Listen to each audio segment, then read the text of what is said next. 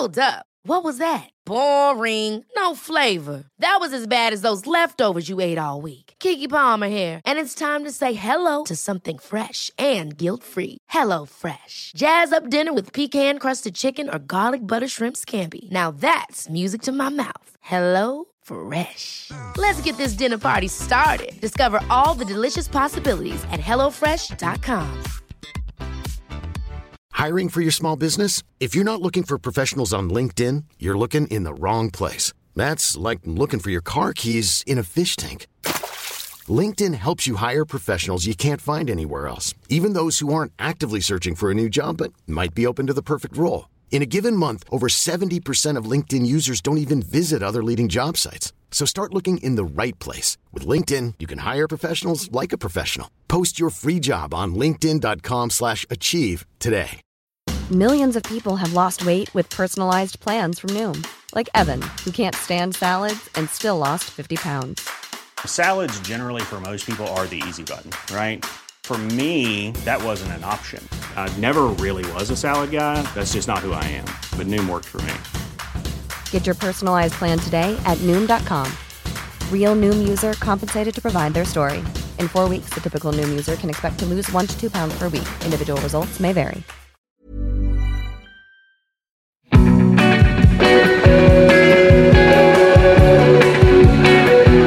Last time we spoke, we touched upon the fact that you've got a keen interest and quite a firm love of history. Where have you found your curiosity drawing you lately? What have you been interested in? Where's your mind been taking you?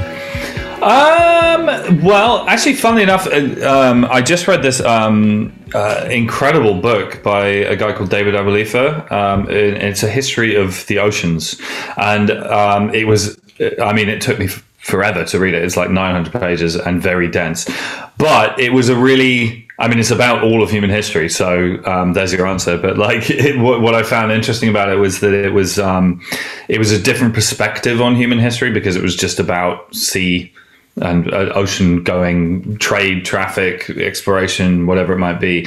And I like to think I have a medium holistic view of human history, but it taught me acres and acres of things I didn't know, and gave me lots of. I quite often have sort of notes of just sort of general areas I want to find a book about. Do you know what I mean? And that list has expanded considerably. I guess it must give you a completely different perspective on a lot of things. So was it kind of focusing on the entirety of human history through the oceans? Oh yeah. I mean, it started in 20,000 BC. Wow. and went up to 1967 or something like that. So it was just holy shit. Wow. I don't know if you saw the new Kingsman film that came out across the festive break. I did not, I'm afraid. But you didn't miss much.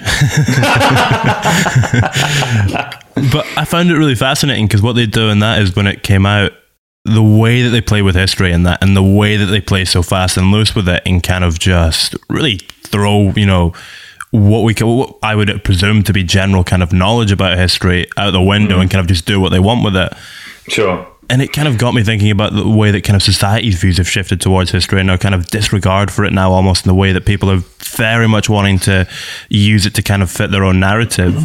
Absolutely. I mean, I think it's important to add that every generation reshapes history in its own way, and the study of historiography is an interesting thing. And I think that if you have an awareness of historiography as a concept, and indeed, I can't sound this without sounding like an old fart, but as you get a bit older and start seeing the way that society changes meaningfully during a lifetime, start seeing that, I should say, hopefully you learn a little bit of detachment from it. Do you know what I mean? And a little bit of kind of rather than kind of going, oh my God, about it, you kind of go, that's interesting. At the same time, I mean, I think, the study of history gets politicized very, very profoundly these days in a way that I don't think is hugely helpful. Even if it's happening, even as it's happening, if you look at what's going on with the pandemic, the way that it's been so hugely politicized and the kind of damaging effect that it's had on our ability to deal with it. Absolutely. Well, completely. And indeed, having been fortunate enough to do an American tour last year, I mean, you think it's bad over here, fucking hell. It is a political argument taking place through the proxy of pandemic restrictions, and it's kind of scary and quite sad, because I love America deeply, but that is a society that has some serious fractures in it right now. I guess part of the reason I brought up this tangent of history is that you have that line on the Resurrectionists, or it's kind of a theme throughout the album, but you have that line, we've got a crystal clear vision of what the good old days used to be. Sure. For you, what are the good old days?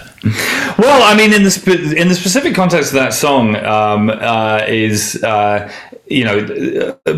parts of that song are a hark back to a song I wrote called "I Knew Before I Got Famous," which was a song that was a kind of a tribute to a moment in time in my life. There were the people mentioned in both songs were the bar staff of Nambuka, a bar in North London, in roughly 2007. And I used to, in between stores, I used to sleep on the sofa in the hallway. And, it was my dearest friends. And we were sort of Kerouacian, for want of a less pretentious term. We were young and beautiful and invincible, and we never, ever, ever went to sleep, and, played a million shows and put on club nights, and went to strange squat parties at 5 a.m. And do you know what I mean? It was this sort of magic time. But the thing about it is like, without wanting to get too kind of like hallmark about this, like I feel like happiness is sort of a process rather than a state of being. And I had a good time at the time. Looking back, there was something so magic about the magic becomes apparent in the rearview mirror. And part of the reason for that is that like we were not self-aware. If we were not self-aware enough to realize how special what we were doing was, and if we had been self-aware about it, it would have broken the spell. So it was magic partly because we didn't really understand what was going on. I guess the other thing is, at that point in your life, you're kind of working through so much shit that's so fresh that it can be hard to kind of separate that from the kind of the enjoyment of what's going on and the kind of magic of it, like you say. Yeah, and you're figuring out who you are as an individual and all the rest of it. I mean, I should add to this though that the line about the good old days in the song is delivered with sarcasm, we're all very good at kind of like filtering out. Well, sort of rearranging our memories into a narrative. Do you know what I mean? We all do this, and there's nothing quite so jarring as finding an old diary or something. Do you know what I mean? Because it's like, oh my God. There is a part of me that feels very strongly that like, I'm obviously attracted to nostalgia. I think most people are, but like, it's not necessarily the healthiest of emotion to spend all day bathing in, and I had a fantastic time there. But one of the things I feel quite strongly, which I feel there's a fair amount of discussion of on the record, is that like, as I get older, I feel very strongly that there is a sense of dignity and acceptance. Like I can't live like I could when I was 25 forever. I mean, partly because hangovers are just so much worse now. But and there's two ways of reacting to that. You can get sad about the fact that you can't live like that anymore. You can try. Well, there's more than two. You can get sad about it. You can try and live like that and become the creepy old guy in the corner of the party, which is a thing I'm at pains not to be. As someone who works in a bar, you see a lot of them. A lot of people trying to relive that youth. Well, but the thing is, I look back now and I can remember being 23 at a squat party and there was some creepy guy in his 40s in the corner, and then it wasn't that long ago I was like, oh no, I'm turning into that guy, like shit. But the other thing you do is, like I say, there's a dignity in acceptance. There's a dignity in saying, I did that. I like to think I did it pretty fucking well, actually. And it was great. And now, then I had a different phase in my life. And then, there are phases to a life, and both the most kind of like useful way on a kind of emotional level and dignified way of approaching that is to kind of accept each of them as they arrive and to wish them well as they leave. When you're kind of reflecting and you're looking back, do you find it quite easy because you have a record essentially for every period of your life now at this point? Yeah, I do. I mean, and there is very much a sense that both songwriting and recording is the process of pinning a butterfly. I mean, it's a snapshot. It's a Polaroid photograph or whatever. So yeah, I mean, I can try that. I mean, particularly since my kind of early 20s, I can tell you where I was most days of the year by looking at my past gigs list as well. Do you know what I mean? It was like, oh, I was in Latvia. Do you know what I mean? And that's quite a useful aid memoir. You mentioned a few moments back as well the idea that in your early 20s, you don't really know yourself, and that's a kind of process that happens as you move through and past that point. As you've done so, and you've come to know yourself better and you know who you are, how does that in turn impact your songwriting and your kind of perception of yourself in it? I mean, that's a good question. In a number of different ways. I think that one of the things, and this is I like to think apparent on the new record is that one of the few conciliations getting older is that you're more secure in yourself. Do you know what I mean? And that you know yourself better.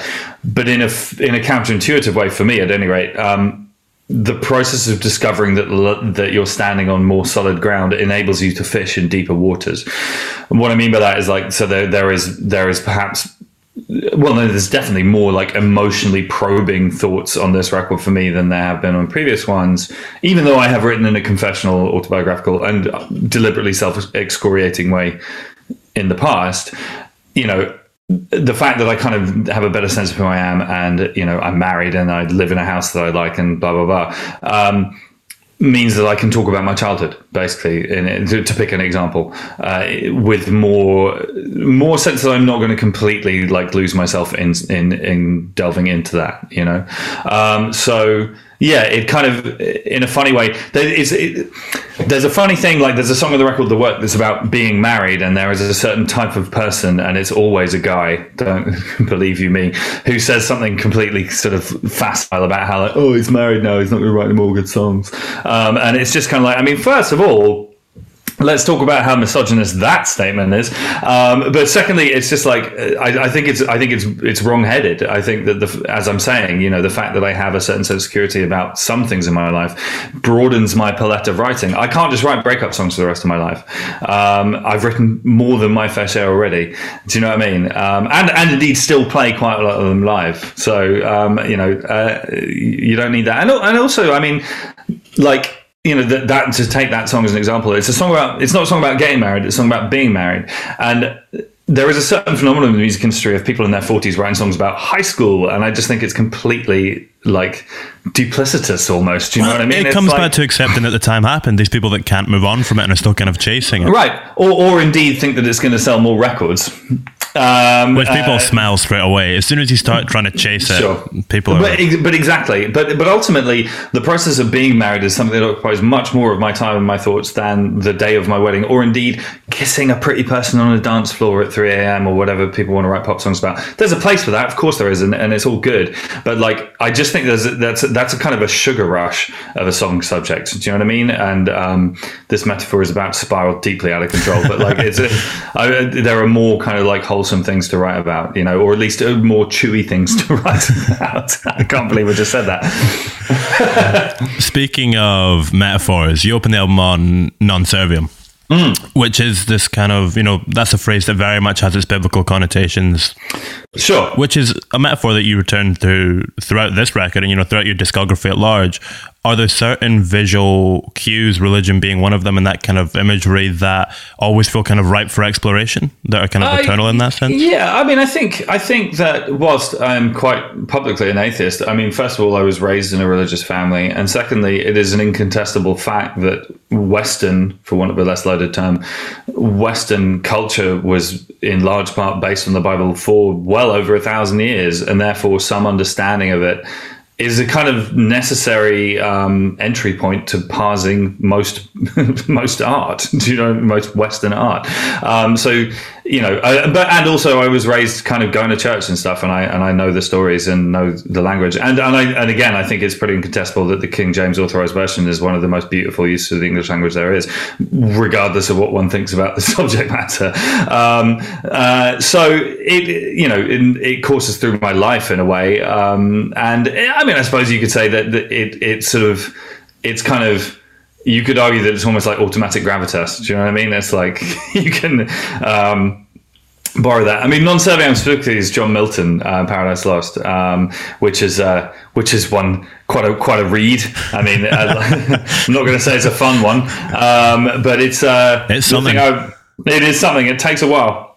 One of the things I found fascinating about that, though, and I read it a long time ago, was that despite the fact that Milton is a Christian and indeed a Puritan, I just get the impression as you read it that he's slightly rooting for Lucifer, you know, or at the very least, Lucifer comes out of that story better than anybody else. He sounds cool, and maybe that's a completely like ahistorical modernist reading of it, but like, you know, he ultimately turns around to God and says, "I will refuse to serve," and you're like, yeah, and you get the impression that Milton's a bit like, yeah, about it as well, and you're like, you're not supposed to be on his side, but anyway. But it's, the song's about art more broadly, and about the fact that I think that I am apparently in some senses old-fashioned in the sense that I think that art should be kind of it should not be subject to kind of like populism ultimately. Do you know what I mean? And that like art should be should stand on its own 2 feet and stand for the things that it believes in. What exactly do you mean there by not subjected to populism? Well, I think that we live in a world in which a lot of people look over their shoulder before they make artistic statements about how it's going to read on social media or whatever. Generally self-censoring and that sort of thing. Yeah, that kind of thing. And it's not that I secretly hold deeply sort of awful opinions or anything like that. In fact, for the record, I put them in the song. It says, in terms of politics, it's like my 2 first political principles are help the ones in need and leave people alone if they're not. Do you know what I mean? And then as a third one, which again is in the song, is like always try and doubt yourself and always try and question yourself and always try and question everything, including those principles, which I know I'm a tedious motherfucker, but like I tend to kind of try and rethink my politics from first principles about once a month. Do you know what I mean? And just to sort of double check and in the process change. I've definitely changed and matured and developed a more nuanced view of the world as I've grown older and seen more things and experienced more things. I think most people do. And certainly, I think if your politics haven't changed a whit since you were 16 years old, then you need to read more books, to be blunt. But this is it. Like, I don't want to believe the things I believe because I think they're going to get likes and retweets. And I don't want to not believe in something because I think it's going to start a Twitter pile. I think that's a shitty way to engage with the world. Is songwriting something else that you can use to kind of challenge your own opinions? Does that help you solidify certain views and things? Yeah. Yeah, definitely. And actually, I mean, this wasn't quite the question, but like one of my favorite songs in my catalog are the ones that have changed their meaning since I wrote them. Or to me, at any rate. I mean, because first of all, I think that demonstrates a suppleness to a piece of work. Do you know what I mean? That it can do that.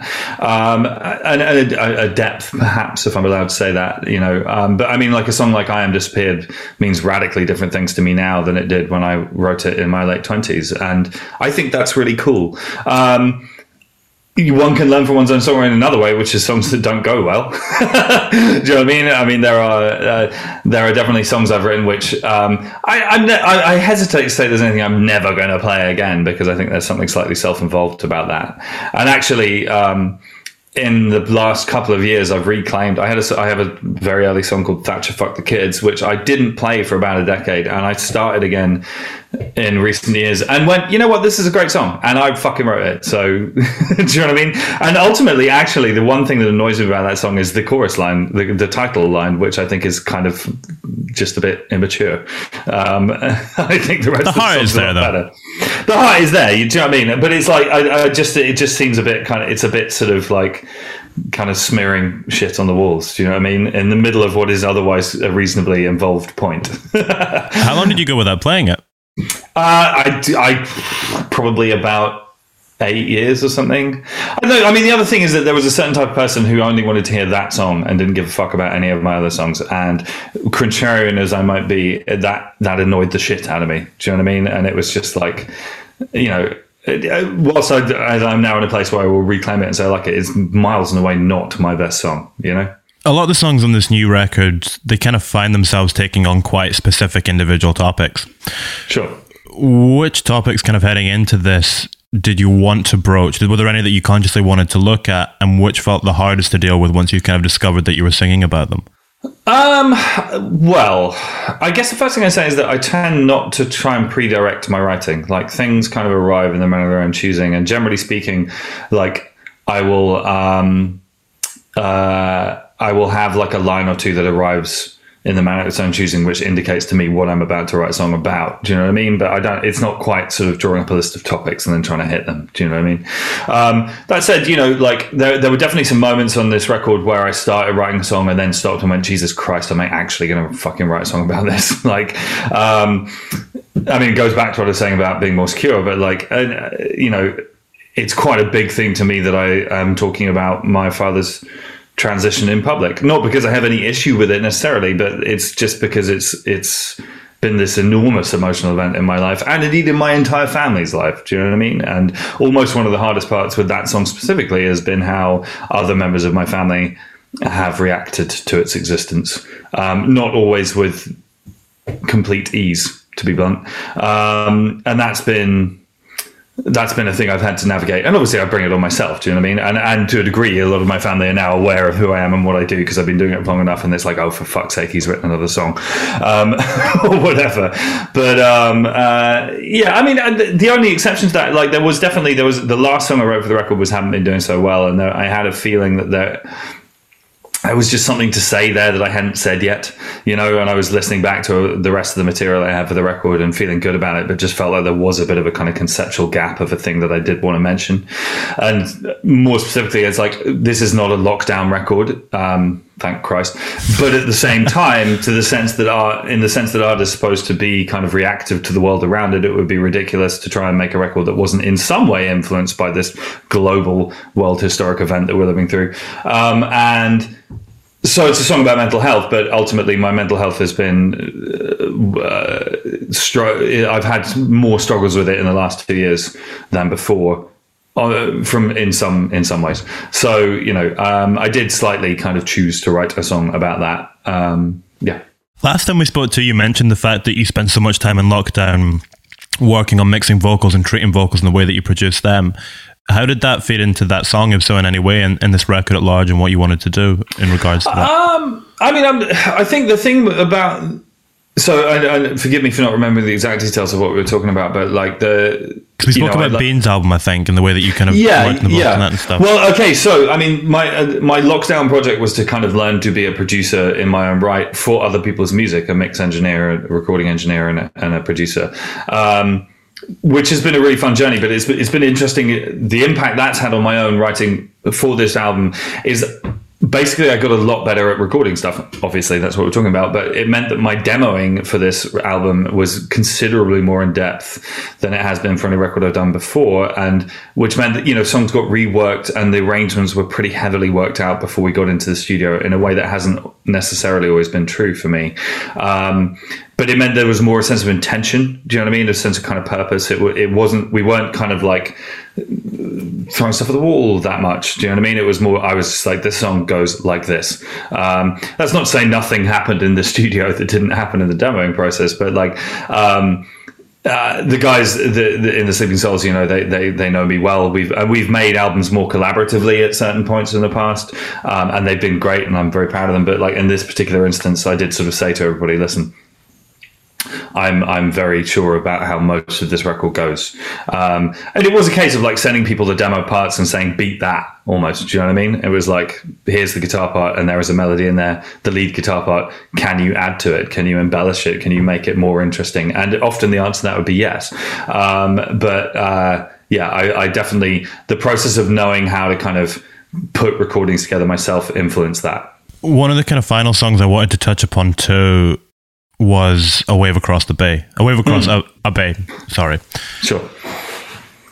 In terms of, I don't want to get too much into it because it's obviously a very raw kind of subject, but I just wonder, what was something you learned from Scott, and what was something you took from him as a person? Where to begin? I mean, like, he was a wonderful, warm and generous person. I don't know, did you cross paths with Scott in your time? No, I was kind of too young. It was kind of... Right. I was very much into the music, but... Yeah. Well, I mean, that's how our friendship started.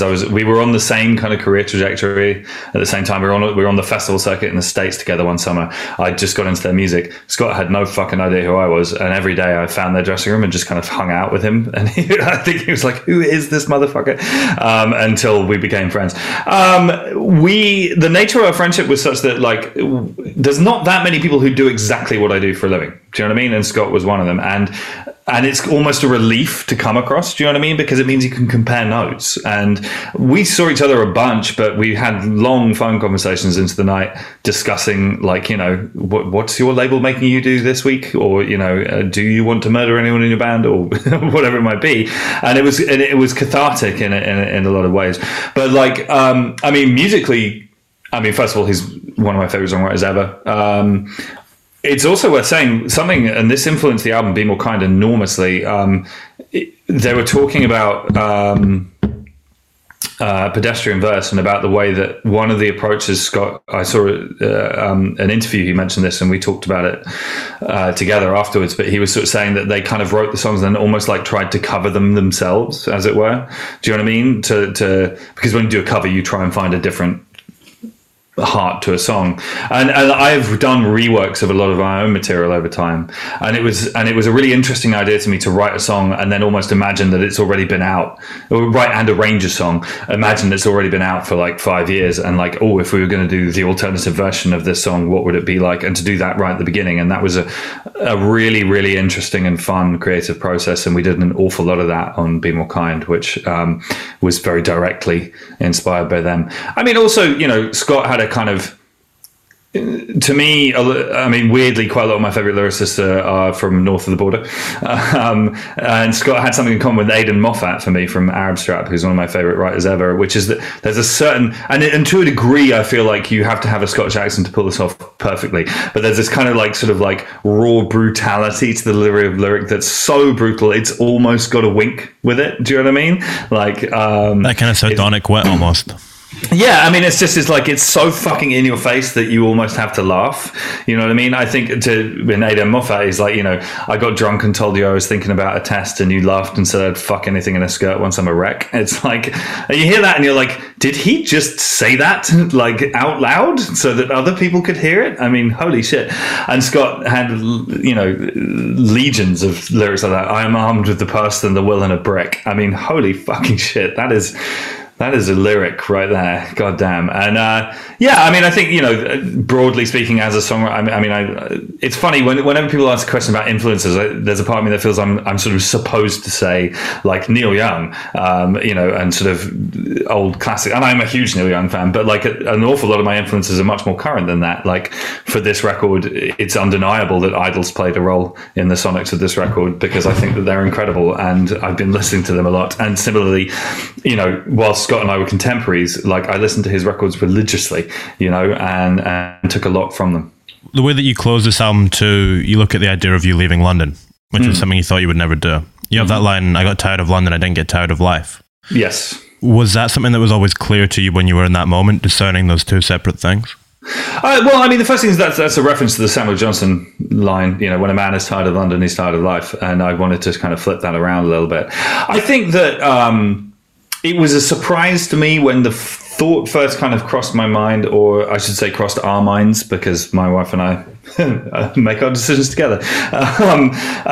When the kind of, and it was related to the pandemic because London essentially closed, and it was related to the pandemic because finances were an issue. My job got made illegal for 2 fucking years, and all these kinds of things. But the other thing is, as I talk to you right now, I can see the sea, and that is a huge deal for me. I've always loved the sea, and it does positive things for my mental health. But so when the idea of leaving first kind of floated, I was sort of shocked to discover that I wasn't shocked. Do you know what I mean? It was just kind of like, I think I might be all right with that, actually. You know, we found our spot, and it was just like almost it reached a point where I was more gung-ho about it than my wife was, which I think we both found very surprising, because I had been the one who was like, I'm London till I die.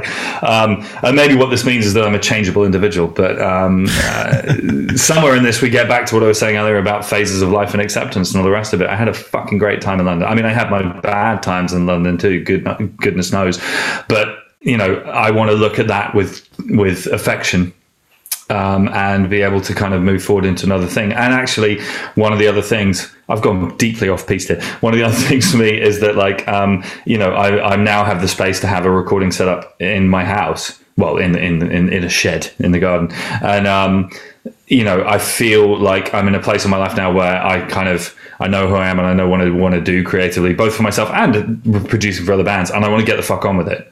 Do you know what I mean? I want to just like proceed with my art rather than staying up till 5 a.m. at squat parties or lock-ins in Camden or whatever it might be, trying to figure out who I am. I kind of know that now, and I just want to get on with making my art. We began this conversation by talking about the history of oceans, and we've kind of wrapped it up with you sitting by an ocean. Feels quite fitting. But yeah, man, thank you very much. I really appreciate it. That was a really nice chat. I enjoy our chats every time because they're considerably.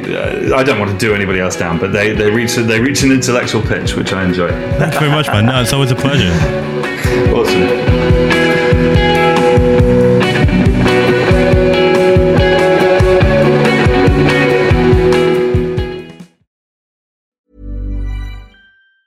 Ever catch yourself eating the same flavorless dinner 3 days in a row?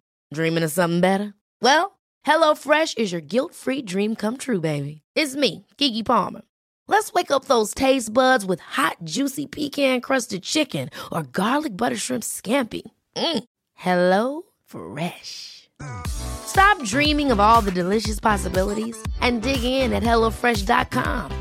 Let's get this dinner party started.